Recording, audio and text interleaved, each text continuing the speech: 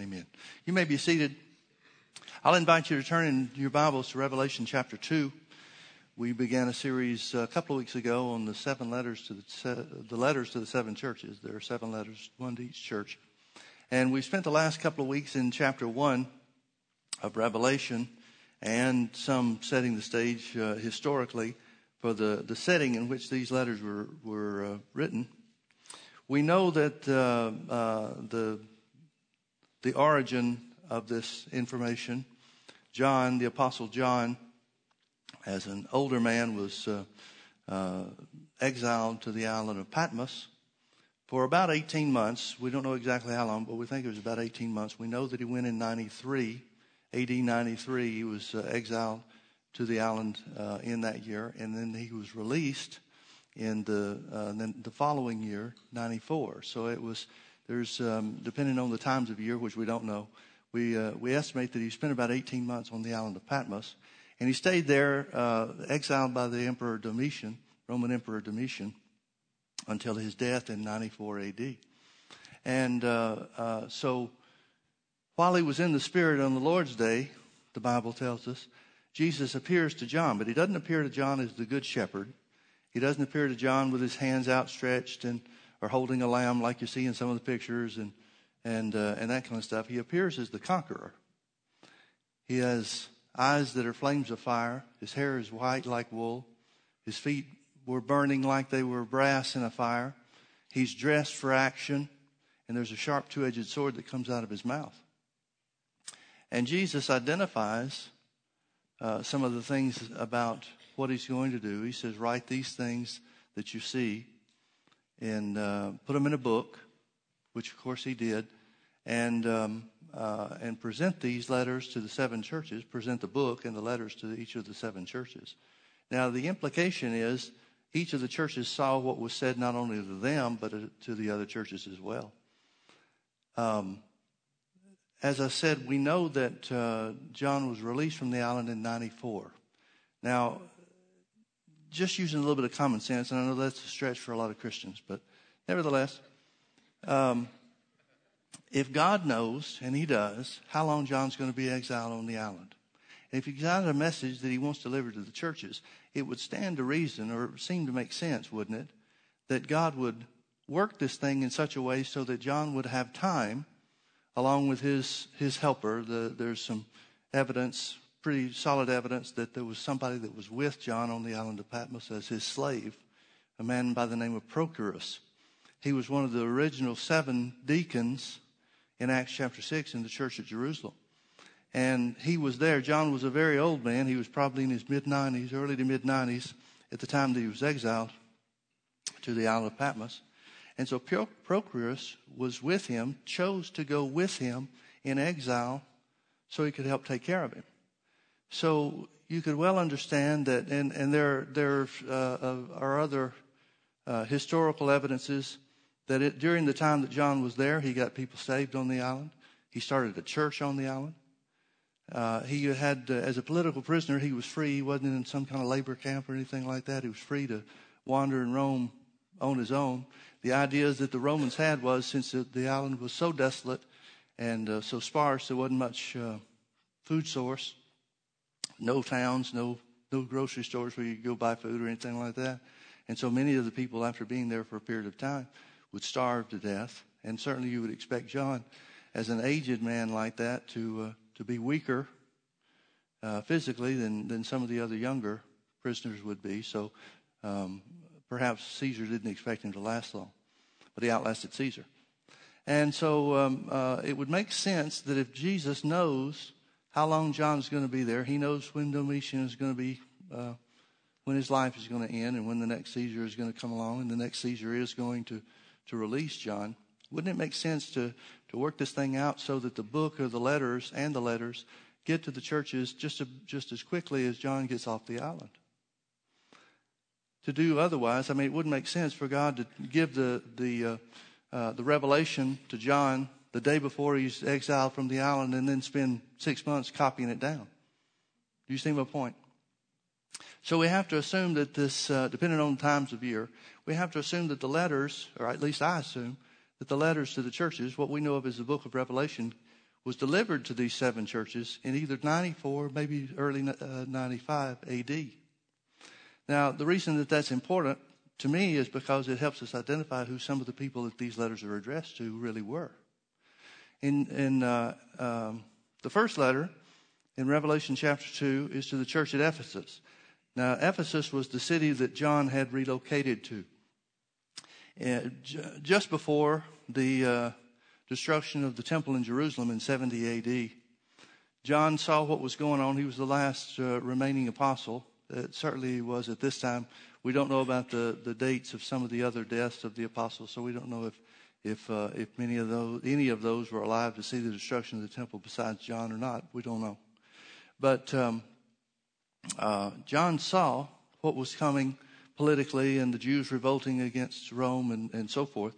So he left Jerusalem, and there's, again, pretty good historical evidence that he brought the mother of Jesus, married the mother of Jesus with him, and they relocated to Ephesus. Now, she'd be very old, and we don't know how long that she lived there in Ephesus, but there's a ruin of a residence there in the city of Ephesus today that is identified as Mary's home, and there are other historical evidences as well.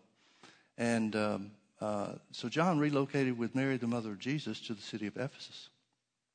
He lived outside the city, lived on the hillside overlooking the city, and so he was removed from much of the hustle and bustle of the town and a lot of the political intrigue and paganism and so forth. But nevertheless, he was, at the time of his exile in 93 AD, he was the last remaining apostle of the original 12, the last remaining of the original 12 apostles. And he was the most famous Christian on the face of the earth. Mary has already departed and gone to be with Jesus.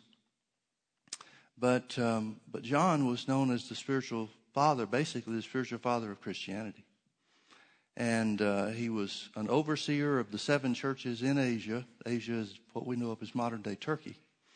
And as we said before, there's a road that connects all of these 7 churches. So if you were going to Asia, you would get off the ship at Ephesus. And if you just walk the road, you'd walk the circle of these 7 churches that are named in Revelation. Ephesus was certainly the most famous of the cities and the churches. It was the mega church of the day. Peter had preached there. Paul had started the church. Apollos had preached there. Priscilla and Aquila were a big part of the church. There were other famous teachers and ministers that had been there. At one time, we don't know exactly what the timing is, but at one time, Ephesus was known to have about 10% of its population that became Christian. We don't know if that was the case. We believe that it was the case before Paul died, but we weren't exactly sure, which would make the church a population of about 25 to 50,000 people in that city. It was significant enough to where the city was called a Christian city. That doesn't mean everybody was saved, obviously. Only 10% were. But it was significant in the fact that it was the megachurch of the day. If you wanted to be somebody in Christianity, you had to be recognized by Ephesus. And so this is the situation of the church. They're under great persecution under Domitian. In the city of Ephesus, there are 2 great halls. One was the Hall of Nero. Nero was the Caesar that crucified Peter and Paul, or crucified Peter upside down and beheaded Paul as a Roman citizen. And during Nero's reign, he had a temple built to himself that was called the Hall of Nero in Ephesus. And then when Domitian came along, he had a temple built to himself. And so there were parts of whenever you went by one of these temples, you were supposed to offer incense and make a little sacrifice to the gods and so forth. So there were parts of the city that streets that they didn't walk down. Because if they failed to offer a sacrifice or incense at these temples, then an accusation could be brought against them. So it was kind of a jigsaw puzzle route that many Christians had to walk to get away from or stay away from certain places. But even then, they could be called into question whether or not they would present their sacrifices to these Caesars and so forth. So it was a very serious situation. But the church was considered to be the church of churches. Well, let's pick up in Revelation chapter 2 and verse 1. You remember, of course, how the church at Ephesus started. Paul goes and gets a small group of people saved, and then begins to have miracles.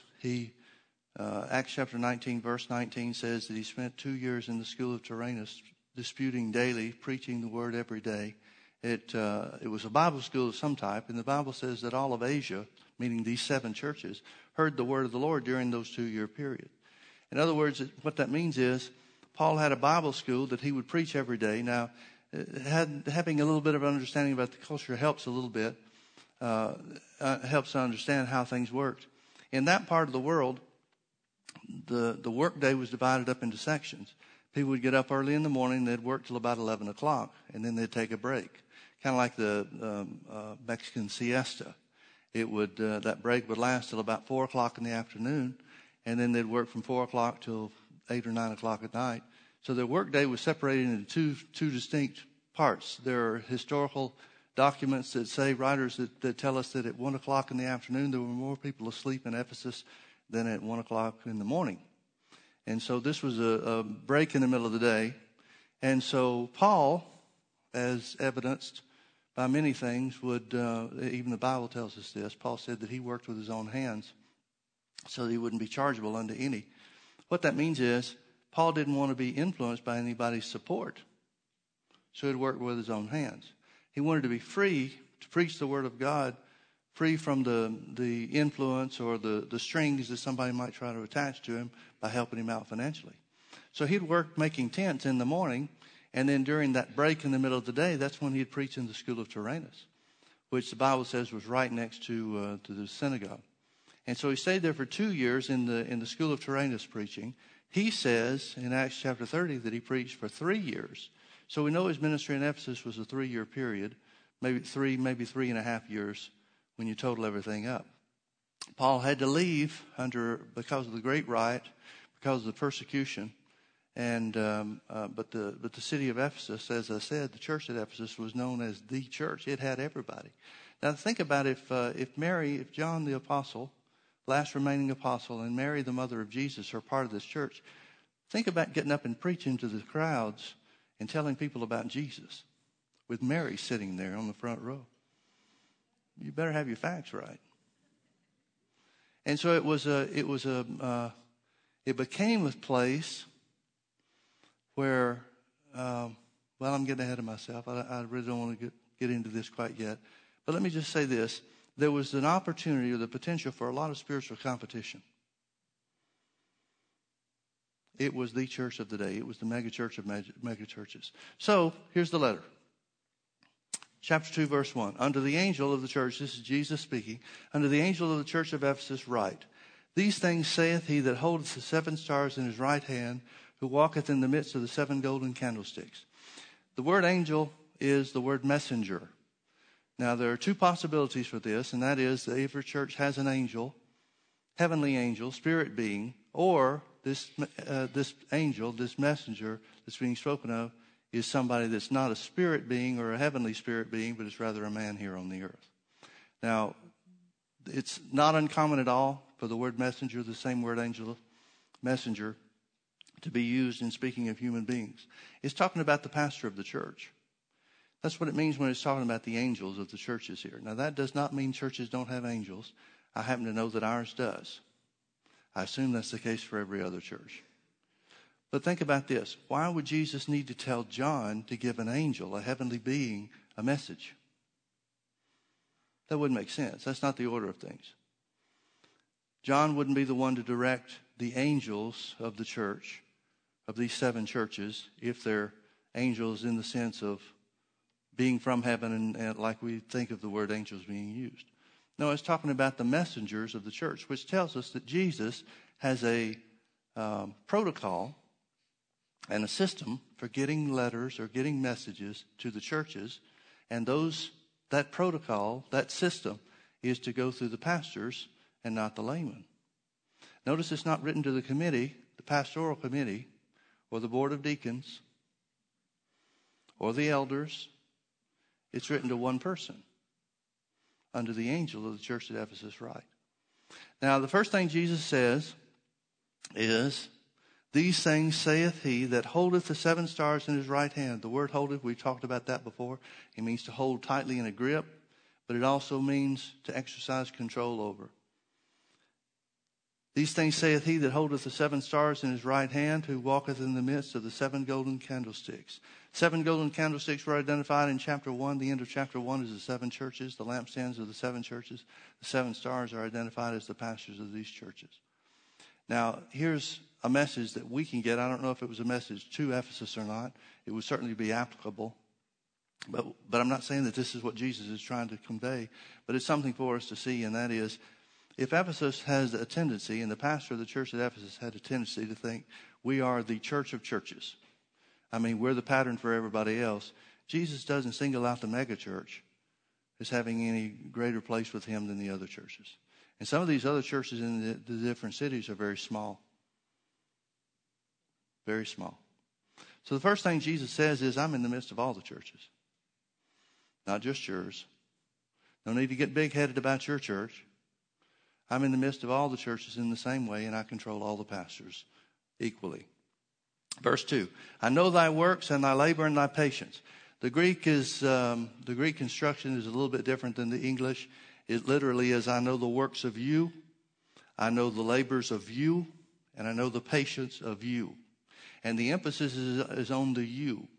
Now, where it says Jesus speaks and says, I know these things, the word know is from firsthand observation. He says, I'm walking in the midst of the churches. I know firsthand from observation and inspection, I know the works of you. I know the labors of you, and I know the patience of you. We could stop and talk about these words and what they mean and so forth, but the important thing is this. You need to realize that in each of these 7 letters, there are certain things that are common. One of the things that's in common of all 7 letters is Jesus says, I know the works of you. I know the works of you. Why is that? Because Jesus expects each church to be a working church. He expects each church to be active in the things of God. One word I do want to point out is the word patience. I know the patience of you. He uses this word again. Well, let me read verses 2 and 3, and then I'll make my comments. I know the works of you. I know the labors of you. I know the patience of you, and how you cannot bear them which are evil. And thou hast tried them. The word tried means to put them to the test, to judge them, to inspect them thoroughly. You have tried them which say they are apostles and are not, and hast found them liars. You have mourned, thou hast borne, and hast patience. Here's the same word, patience again. And for my name's sake hast labored and hast not fainted. So he commends them for their works. And now what works does he commend them for? He commends them for trying false doctrine, false apostles. In other words, he's saying one of the things, and Jesus, this is the pattern Jesus uses with all the churches as well, and that is he always compliments them before he corrects them. And the thing that he compliments them on is he says, I know you're strong in doctrine. You've held fast to good, strong doctrine. You've tried them that are false apostles. You've found that they're liars. He didn't say, I know they mean well, but they're just in error. You found those that are teaching error and found them to be liars. Now, the word patience, I mentioned that before. Let me tell you what the word patience means. The word patience really should be better translated endurance. Because it means this. It means to be under a heavy burden and not be moved. When it's used in a military sense, it means troops that hold their ground no matter how fierce the fighting gets or what the enemy throws at them. Endurance, this patience, as it's translated in other places in the New Testament, was considered by the early church to be the queen of the spiritual characteristics, the queen of the fruit of the Spirit. Because if you could develop this, stick to it no matter how fierce the fighting gets, you can do anything. I think we need a little bit of dose of that in our modern day church. Most people are ready to give up when they find out the enemy's coming. Not these folks. And that's what Jesus commends them for. He said, I know the works of you. I know the labors of you. The word labors really means wearisome toil. It means the hard work that you've done. And I know the patience of you, how you cannot bear them which are evil, and thou hast tried them which say they are apostles and are not, and hast found them liars, and hast borne and hast patience, endurance, and for my name's sake has labored and hast not fainted. Now let me ask you this. Why would doctrine be such a big deal for the church at Ephesus? Turn back with me to Acts chapter 20. I want you to see something here, folks. Acts chapter 20 tells us about when Paul was meeting with the elders at Ephesus and what he thought was going to be the last time because of the things that were ahead of him. This is when he was impressed in his spirit to go to Jerusalem. And that when he got to Jerusalem, they were going to take him captive and put him in prison. God warned him ahead of time about that, and he even says so, that he goes bound in the spirit into Jerusalem. Well, he thought that was going to be his end. It wasn't. We know that he was held captive in Jerusalem from 60 to 62 A.D. So that would be 8 to 10 years after he starts the church in Ephesus. And during those 2 years, he writes the letter to the Ephesians while he's in prison. Now, notice what he says even before he was ever taken captive, before he went to prison. This would be a couple of years, maybe 3 or 4 years, perhaps 5 at the outside, maybe, from the time that he spent in Ephesus. And he's talking to them. Now, the reason he has to meet these elders, he calls to meet them outside of town because he couldn't go back into town. He was under such persecution. And remember, he had to leave town because of the riot. And he was persuaded not only by some of the Christians, but by some of the town leaders, officials, that if he went into the stadium where the crowd was crying out, "Great is Diana of the Ephesians," and so forth, they were afraid that he'd be pulled in two, torn apart. So he's under great persecution. If you had to ask Paul toward the end of his ministry, what was your most effective church? What's the most effective ministry work you did in planting churches? Without a question, he'd say Ephesus. No doubt about it. Nothing else even comes close. Now, Paul said of his time at Ephesus, he said, "A great door is opened unto me and effectual, and there are many adversaries." He says in writing to Timothy that he fought wild beasts at Ephesus. Now, since Acts chapter 19 doesn't tell us about literally going into the stadium and fighting with lions and tigers, we have to assume that that's an illustration that he's used because that's part of the Roman games that are taking place in the stadium in Ephesus. The gladiators would get in there and they'd fight lions and tigers and whatever else they had. I don't know what beast means, but you use your own imagination on that. But Paul talks about the persecution and the opposition that he received as being fighting wild beasts. So when Paul is talking to the elders, he can't meet with them in the city. He can't even go into town. We know that the Jews were against him in Ephesus. We know that the silversmiths union, trade union, was against him because people had turned away from buying the little statues of Diana and so forth. And by the way, let me make this comment too. I'm not sure if I told you this before. How many of you have seen pictures of the Parthenon in Athens? Some of you may have visited, but everybody's pretty much seen the picture of the thing standing on the hill with the columns and the big facade, and that's about all that's left other than the outline of the building, the stone outline of the building. But we can all tell from the angle of the pictures and stuff, that's a big place, right? The Temple of Diana was 4 times the size of the Parthenon. It was one of the 7 wonders of the world, and there are several writers of that day who, having witnessed all the 7 wonders of the world at that time, the ancient world, said that it was the most beautiful of them all. So Diana of the Ephesians is a big, big deal. So when the silversmith, the trade union was against Paul because so many people are getting saved and he's cutting into their business and so forth, it was a huge, huge citywide issue. And it became known and proclaimed throughout that part of the world as far as Christianity and what was taking place there in the city. So in Acts chapter 20, forgive me for giving you details about this, but I find it interesting. I hope you do too.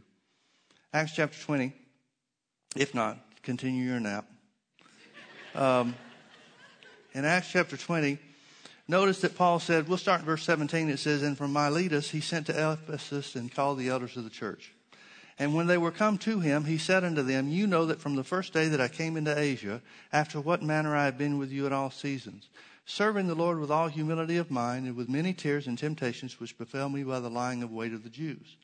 And how I kept back nothing that was profitable unto you, but have showed you and have taught you publicly and from house to house, testifying both to the Jews and also to the Greeks, repentance toward God and faith toward our Lord Jesus Christ. Now he talks about going into Jerusalem, how the Holy Ghost is leading him to Jerusalem and so forth. Skip down with me to verse 26.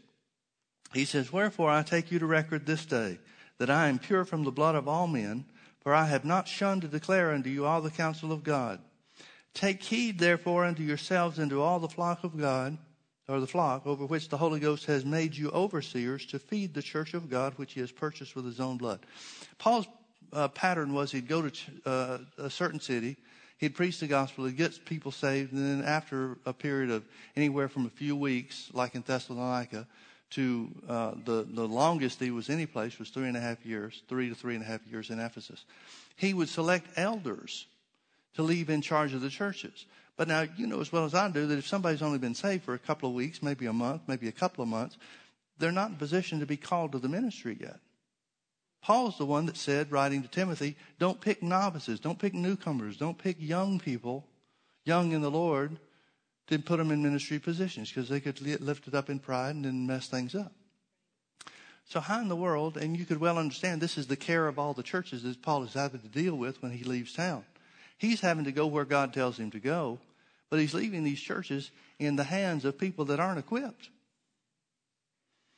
The exception to that is Ephesus, because he was there for 3.5 years teaching daily. He's got a Bible school going that was for at least 2 of those 3 years, 3 to 3.5 years. So he's been able to raise up ministers in Ephesus more so than anybody else. And he identifies that these people have been proven to be called by the Holy Ghost to oversee the church.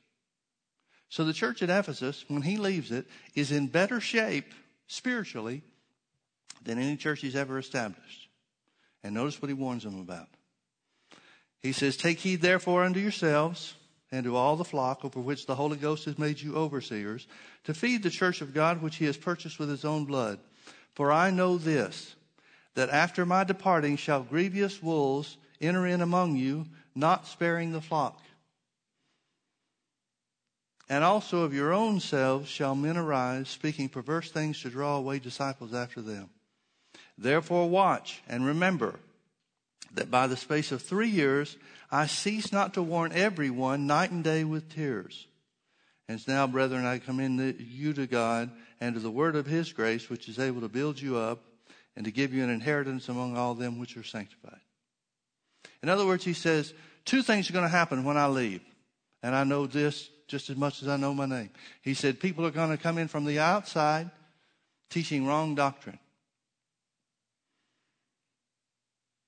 And it'll rip the church apart. The second thing that's going to happen is there are going to be people that come from up within the church. Maybe even some of you here. That are going to try to draw disciples away from themselves. In other words, and folks, this was the way Ephesus worked. Ephesus had so many temples and so many philosophies and so many different ideas that Ephesus was the place where anybody could introduce anything new. It was a very rich city. The Temple of Diana was a place that in effect started its own bank because of the exchange of money and so forth that would take place for the benefit of the goddess Diana.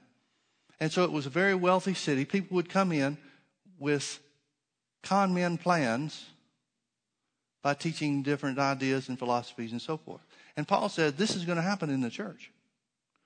This is going to happen in the church. In other words, he's warning them. He says, you better make sure you're strong on doctrine to keep the wrong things out. Now that's what Jesus is commending them for. He's commending them because he knows their works. He knows they've tried the false apostles and he found them liars. They're strong on doctrine. Turn with me over to 1 Timothy chapter 1. Let me show you something else. where it says, unto the angel of the church at Ephesus write. You know who the angel is? You know who the pastor of the church at Ephesus is? Timothy. We know that Timothy was beaten to death by a mob in a pagan parade. He goes out and tries to stop them from carrying the idols and stuff like that in the middle of the parade. And they kill him. They pull him apart and beat him to death right there on the street corner in 97 AD. So that would be a couple of years after he receives this letter. He was age 80. Notice what Paul said to Timothy. Chapter 1. I'm just going to pull out a couple of verses here. There's a lot more that we could talk about, but I'm just going to pull out a couple of verses here and save some time. 1 Timothy chapter 1, verse 3. As I besought thee to abide still at Ephesus when I went into Macedonia, that thou mightest charge some that they teach no other doctrine. What is the first thing Paul say? What is the first thing Paul remind Timothy of? Remember that I told you that I wanted you to stay at Ephesus to counteract false doctrine. Neither give heed to fables and endless genealogies, which minister questions rather than godly edifying, which is in faith. So do. Now the end of the commandment is charity, out of a pure heart, and of a good conscience, and a faith unfeigned, from which some, having swerved, have turned aside into vain jangling, desiring to be teachers of the law, false doctrine, understanding neither what they say nor whereof they affirm. Look with me over to chapter 4. Verse 1. Now the Spirit speaketh expressly that in the latter times some shall depart from the faith, giving heed to seducing spirits and doctrines of devils. We look at that and think about latter days being our days. Paul is writing to Timothy about the same thing in his day. So if this is going to be the case, if this is what he's warning Timothy about what's coming, the Spirit speaketh expressly, specifically says, in other words, that in the latter times some shall depart from the faith, giving heed to seducing spirits and doctrines of devils. What's the answer or the cure for that? Right doctrine. Speaking lies and hypocrisy, having their conscience seared with a hot iron. He's in Ephesus. And he says, now Timothy, this is going to happen where you are. I don't think it's exclusive to Ephesus, meaning it's not going to be the case other places or in other times. But it would certainly include the place where Timothy is. Skip down with me to verse 6.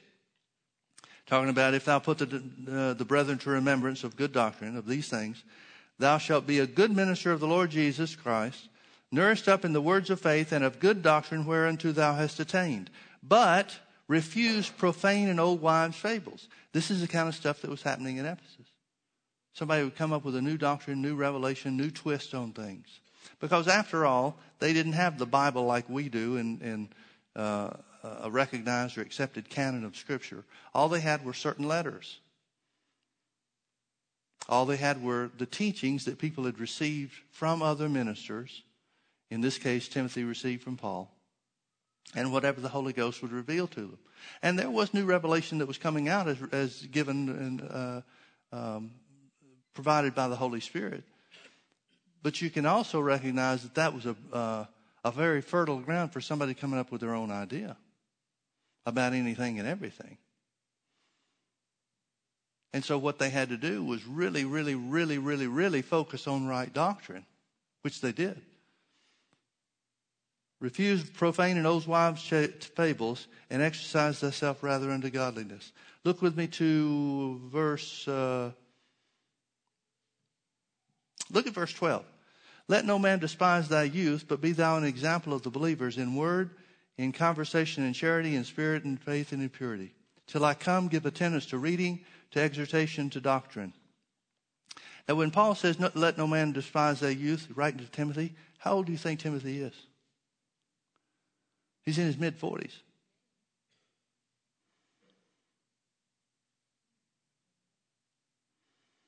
Neglect not the gift that is in thee, which was given thee by prophecy, which with the laying on of hands of the presbytery. Meditate upon these things, give thyself wholly to them, that thy profiting may appear unto all. Take heed unto yourself and unto the doctrine. Continue in them, for in doing this thou shalt both save thyself and them that hear thee. Look with me over to 2 Timothy chapter 1. This was written, 1 Timothy, the letter to 1 Timothy was written in about 62. The second letter written to Timothy was right at the end of Paul's life, which was about 65, maybe 66. Notice in 2 Timothy chapter 1, verse 13, Paul says, hold fast the form of sound words which thou hast heard of me in faith and love which is in Christ Jesus. Sound words means, well, let me read this to you from another translation. Possess and keep the pattern of the doctrine of health and well-being which you've heard of me. Chapter 2, verse 15. Study to show yourself approved unto God, a workman that needeth not to be ashamed, rightly dividing the word of truth. Folks, if the word of truth can be rightly divided, then that means it can be wrongly divided. But shun profane and vain babblings, for they will increase more unto ungodliness. And the word will eat as doth a canker, of whom is Hymenaeus and Philetus, who concerning the truth have erred, saying that the resurrection is past already, and overthrow the faith of some. Verse 22, notice this. Flee also youthful lusts. He's in his late 40s. Flee also youthful lusts, but follow righteousness, faith, charity, and peace with them that call upon the Lord out of a pure heart. But foolish and unlearned questions avoid, knowing that they do gender strives. He keeps talking doctrine, doctrine, doctrine, doctrine. Well, chapter 3, verse 13. Let me go ahead and go through a few more of these. There's only two more. I'll show you. Chapter 3, verse 13. But evil men and seducers shall wax worse and worse, deceiving and being deceived. False teachers. But continue thou in the things which thou hast learned and hast been assured of, knowing of whom thou hast learned them, and that from a child thou hast known the Holy Scriptures. He's talking about doctrine. Doctrine's the only thing, right doctrine's the only thing that can protect you from false teachers. And that from a child thou hast known the Holy Scriptures, which are able to make thee wise unto salvation through faith which is in Christ Jesus. Now, folks, if you're wise unto salvation through the knowledge of the Word, you're not going to be pulled into error. So what does he say next? Verse 16 that we all know. All Scripture is given by inspiration of God and is profitable for doctrine, for reproof, for correction, for instruction in righteousness, that the man of God may be perfect, thoroughly furnished unto good works. Let me keep reading down into chapter 4. I charge thee therefore, the subject is doctrine. I charge thee therefore before God and the Lord Jesus Christ, who shall judge the quick and the dead at his appearing in his kingdom. Preach the word. Be instant in season, out of season, reprove, rebuke, exhort with all longsuffering and doctrine. For the time will come when they will not endure sound doctrine, but after their own lust shall heap to themselves teachers having itching ears, and they shall turn away their ears from the truth and shall be turned into fables. What's Paul's message to the elders of the church in Acts chapter 20? Stick with right doctrine. What's his message to the pastor of the church at Ephesus in both of the letters that he sends him a couple of years apart? Stick with right doctrine. What does Jesus say that the church has done well? They've stuck with right doctrine. They've stuck with right doctrine. Back to Revelation chapter 2.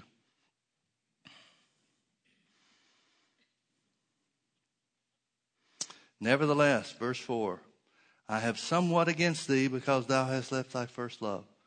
Now, if you read this thing, and if we took, the letter is 7 verses, which tells me Jesus doesn't have to take a long time to get his message across. Some people prophesy for days and days and days.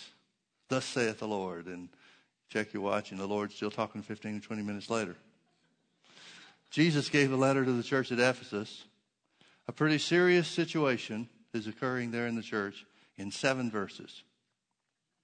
I've always known God to get to the point. What about you? Nevertheless, I have somewhat against thee because thou hast left thy first love. Now, you need to understand something.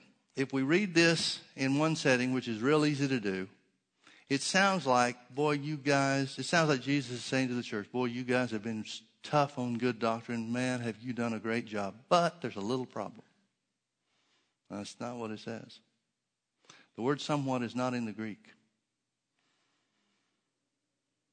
He says, you've done a great job. You've labored. You've held your ground under fierce fighting and persecution. You've held your ground and kept a sound doctrine. Nevertheless, I have against you that you've left your first love. Let me read this to you from a couple other translations.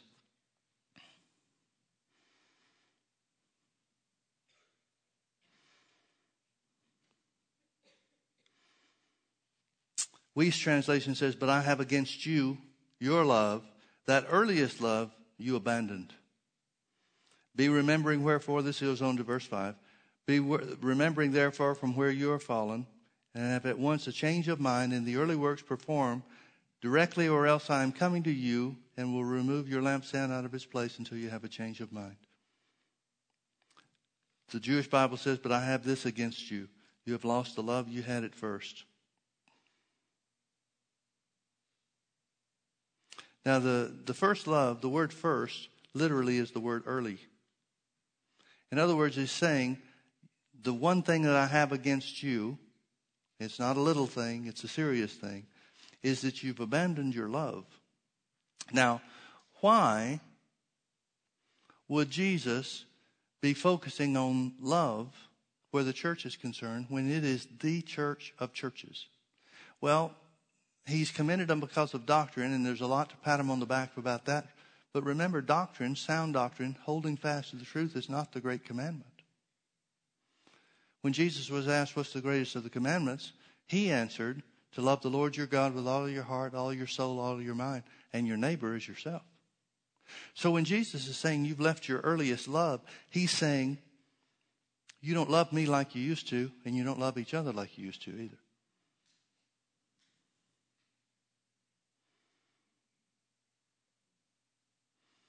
One of the commentators, William Barclay, it wasn't Charles Barkley. His comments aren't necessarily helpful. William Barclay, a well-known commentator, Bible commentator, said this, and I think it's real good. He said, the church at Ephesus, talking about the church at Ephesus, have abandoned their earliest love for Jesus and each other. The reason why is possibly because heresy hunting has taken place of compassion toward one another. He said, when orthodoxy has cost fellowship and love between the brethren, it's at too high a cost. Now, folks, if you go back and look at the letter that Paul wrote to Ephesus, it's full of exhortations about doctrine. It's full of exhortations about speaking the truth in love and so forth. Hold fast to the truth and hold fast to that which is good and so forth. But there's a lot that he talks about love too. It seems that people approach this subject as an either-or proposition. You've got either loving Christians or you've got doctrinally strong Christians. It's not supposed to be either-or. It's supposed to be both and. And Jesus does not say, please notice, Jesus does not say, you've been great at doctrine, so, love, I'll give you a pass. But notice he doesn't say either, forget the doctrine and start walking in love. He doesn't tell them to abandon the truth. He tells them that they need to go back to what they were. Now, what do we know about where they started? What was the condition? And remember, this is some 40 to 42 years later, after the letter in Revelation, is about 40 to 42 years after the church was started. What was the condition of the church when it started? Well, nobody was saved. Paul started from scratch. Nobody was saved. And you remember in Acts chapter 19, maybe we ought to go back and look at that, or I will. Turn if you will, or if you want to. It's Acts chapter 19. If not, I'll just read it for you. But remember how that the church had been going for a while, several years in fact, before it really took off. Doesn't mean people weren't getting saved. Doesn't mean good things weren't happening. Paul is disputing daily in the school of one Tyrannus for 2 years. All of Asia is being evangelized. Verse 11, God wrought special miracles by the hands of Paul. Now, folks, you need to understand the word special means unusual, out of the ordinary. When you have to start categorizing miracles as ordinary and extraordinary miracles, you're doing something pretty good. And it tells us what some of those unusual miracles were. And I want to point this out because I want you to get the picture of what the condition was in the church of Ephesus and the door that God opened that Paul said was an effectual door. God wrought special miracles by the hands of Paul so that from his body were brought unto the sick handkerchiefs or aprons, and the diseases departed from them and the evil spirits went out of them. Notice what this does not say. It does not say Paul started selling cloths.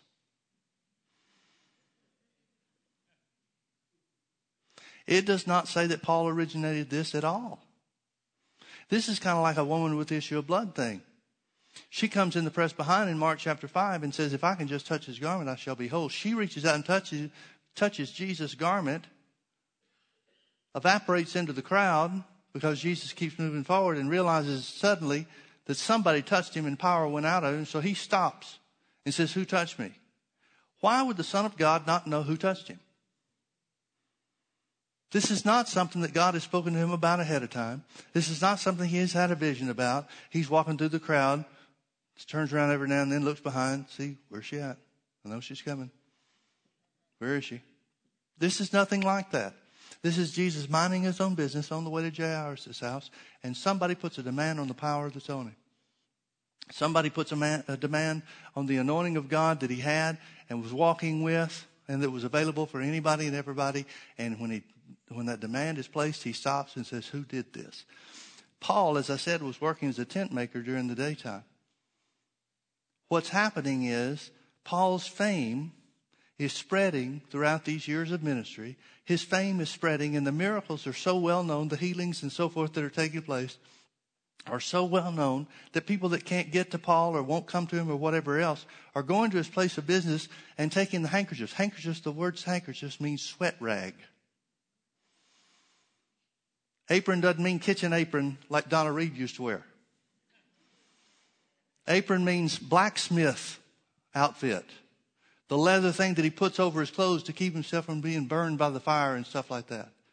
Paul's showing up for work saying, where's my apron? Where's my sweat rags? Why does this stuff start disappearing? Because people are finding out this was his. He used this. He's being seen as the one that holds the power in the name of Jesus. That's why the 7 sons of Sceva story is told us. They said, we adjure you in the name of Jesus whom Paul preaches. Paul's the one that is known and become famous for using the name of Jesus and the power that results. That's where these people started.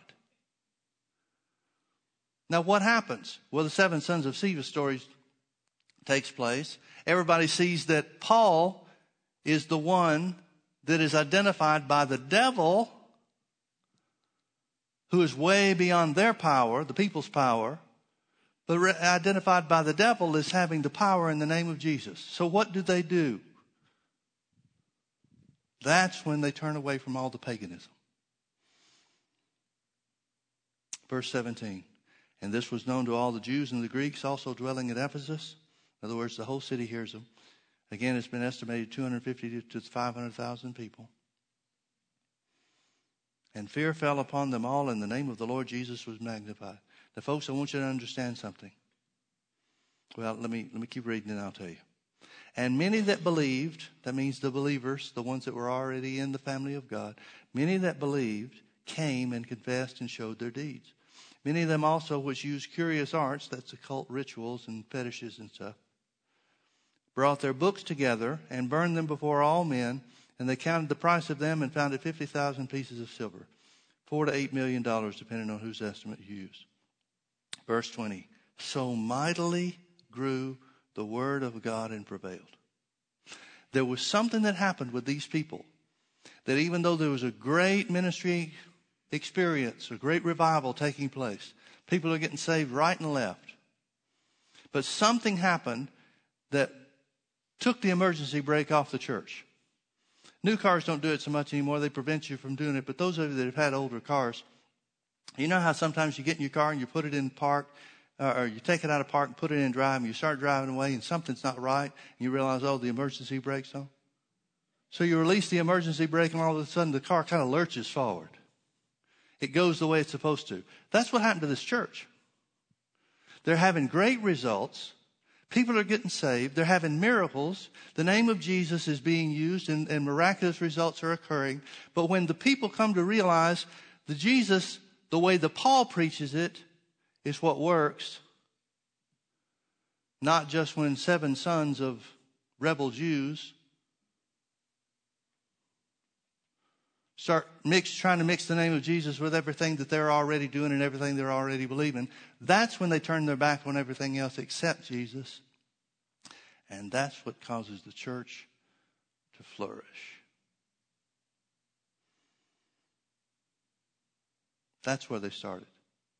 That's what they've fallen from. Now, the word fallen over in Revelation chapter 2, you can turn back with me to Revelation, if you will. We're through in Acts now. The word fallen doesn't mean you've started to fall. It means a completed work. Jesus doesn't say, be careful, you're starting to slip. He says, you're already fallen. Remember, therefore, from whence thou art fallen. Remember where you started. Like I said, folks, this is just maybe 40 years later. Now, that brings up another point. This is beginning to be, at least, a new generation of believers between Acts chapter 19 and Revelation chapter 2. I have no doubt that the previous generation, the Acts 19 generation, who are now at very least parents with grown children, I have no doubt that they expected their children to follow them in the things of God in the same way, with the same dedication and the same commitment as they had for themselves. But here's the reality. Every generation, even within church, even within the church, every single church, every individual church, but even as the church at large, every generation has to be evangelized. That doesn't mean every generation has to get themselves, or the church has to get every generation saved. We take that for granted. We would expect that to happen in Christian homes anyway. More children are saved through the testimony and the prayers of their parents than any other way at the church. But I'm not talking about evangelized in the sense of getting saved. I mean evangelized in the sense of getting turned on to Jesus. It's so easy for children of Christian parents, committed Christian parents, to be thought of that they're going to be just as committed by default. And it doesn't work that way. It doesn't work that way. So parents, let me encourage you. Pray for your children. Pray for their eyes to be opened. Pray for them to see Jesus like you saw Jesus, or even in a greater way. Because every generation needs that. It's very common, especially with successful churches, for the second generation to be defenders of what the first generation did, rather than find the purpose of God for themselves. That may be what's happening here. So he said, remember from where you're fallen and repent. Turn around. Go back to loving me and loving each other like you used to when you were delivered, when you knew you were delivered from the power of the devil.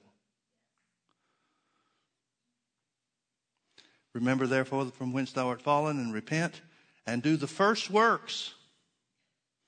The first works. I'm sure there was a greater effort in evangelism because the people were freshly saved themselves and they knew what they'd been delivered from, than apparently what's going on at the present time in Revelation 2.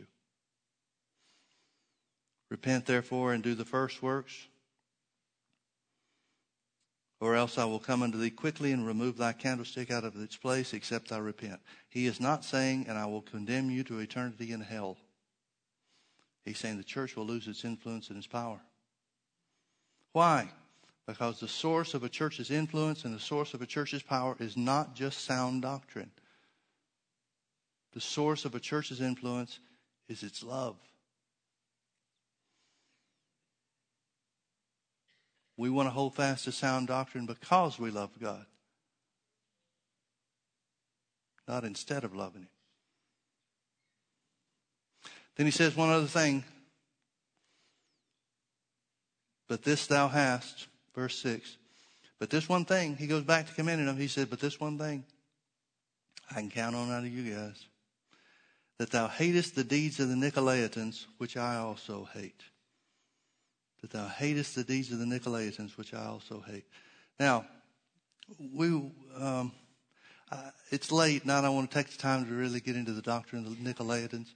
Jesus speaks of this to another church, and I'd rather deal with it in detail with them rather than here. But let me just say this. The doctrine of the Nicolaitans was, well, notice first of all, Jesus said, you hate this and so do I. A lot of people, you start talking about love, and boy, you could turn the service and talk about love, and we can have just a love fest and wind up hugging each other's neck and crying and repenting to each other and all this kind of stuff. And Pentecostals would think we really had church.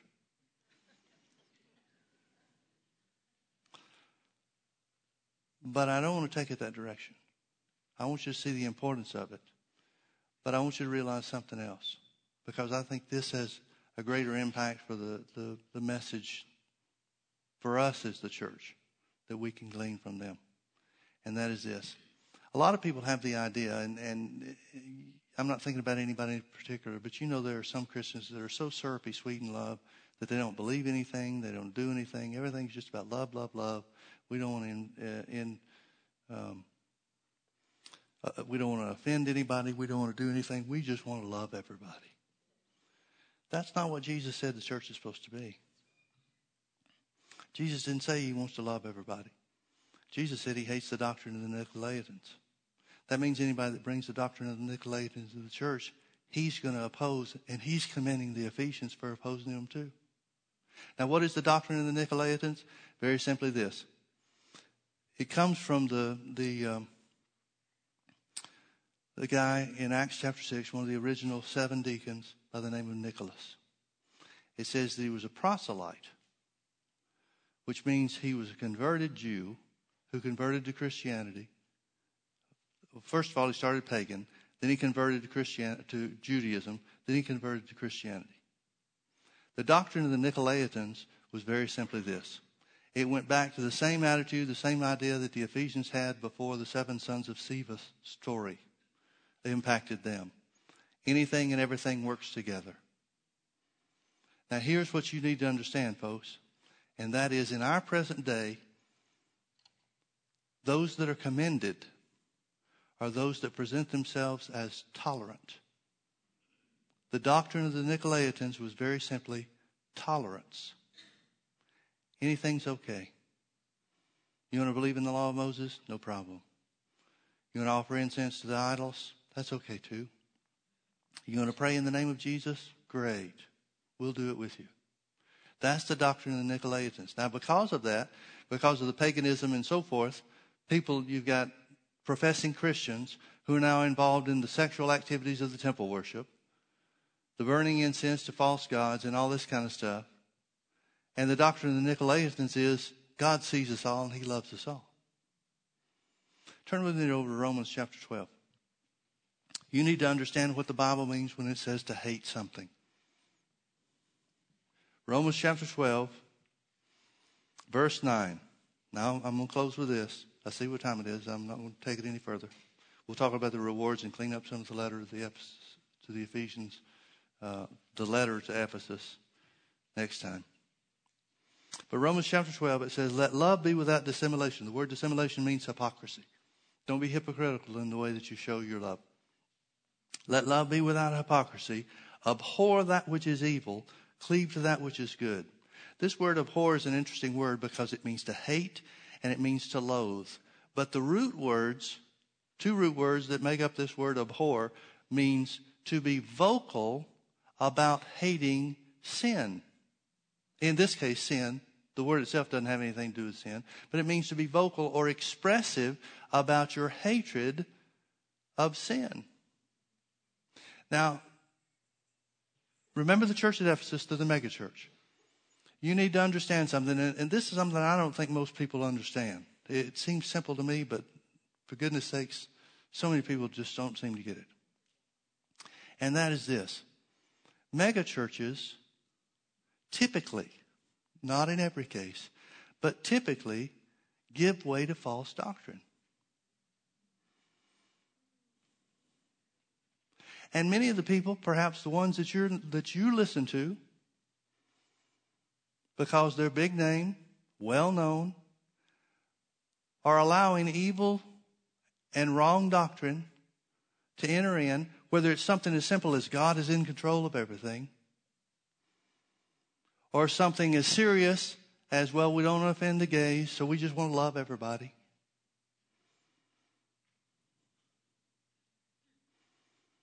Or anything in between. Typically, megachurches are attacked with wrong doctrine. Because if the enemy can get wrong doctrine into the believers, he doesn't care how big the church is, the church will lose any spiritual influence and power.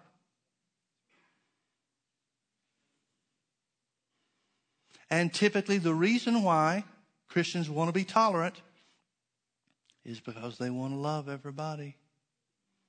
Folks, that's not what God calls love. That's not what Jesus calls love. Jesus said, you hate this idea of tolerance proposed and promoted by the Nicolaitans, and I hate it too.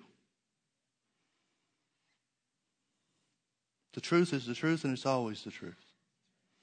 The church should express our abhorrence, our loathing of evil by our separation from it, not by our association with it. And that's part of the job of the church. And Jesus said so. It's part of holding fast to the truth. And remember, we're also commissioned to speak the truth in love. So it doesn't mean we're against anybody. But you can be against and hate the actions of somebody without hating the person.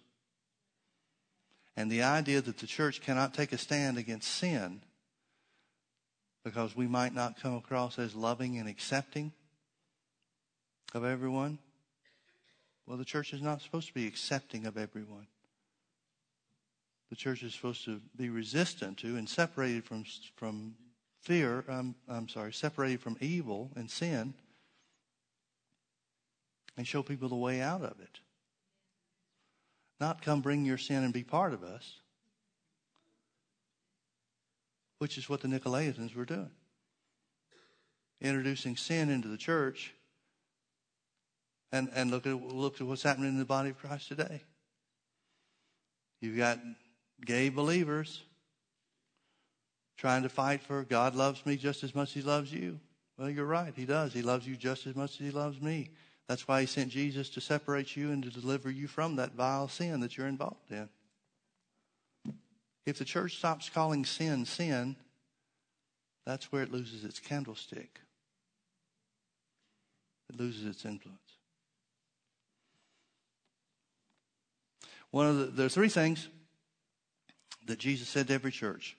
He said, I know the works of you, because he wants every church to be a working church. Another thing that he said to each one of them is, he that has an ear to hear, let him hear what the Spirit's saying. Because he wants each church to be a listening church, or a church that's sensitive to the word of the Holy Ghost. And the third thing that he said to each church was, to him that overcometh. They offered different promises to each one. But he said, to him that overcometh. And that's because he wants each church to be an overcoming church. Let's pray. Father, thank you so much for your word. Thank you for the truth. Thank you for the power that's in the name of Jesus that sets us free from any and every evil thing. We thank you for your working by the Holy Ghost within us.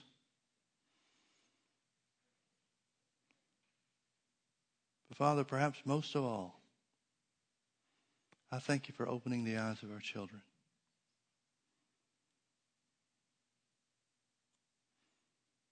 Manifest yourself to our children, to the next generation, in such a way that they become more committed and more on fire than we ever were.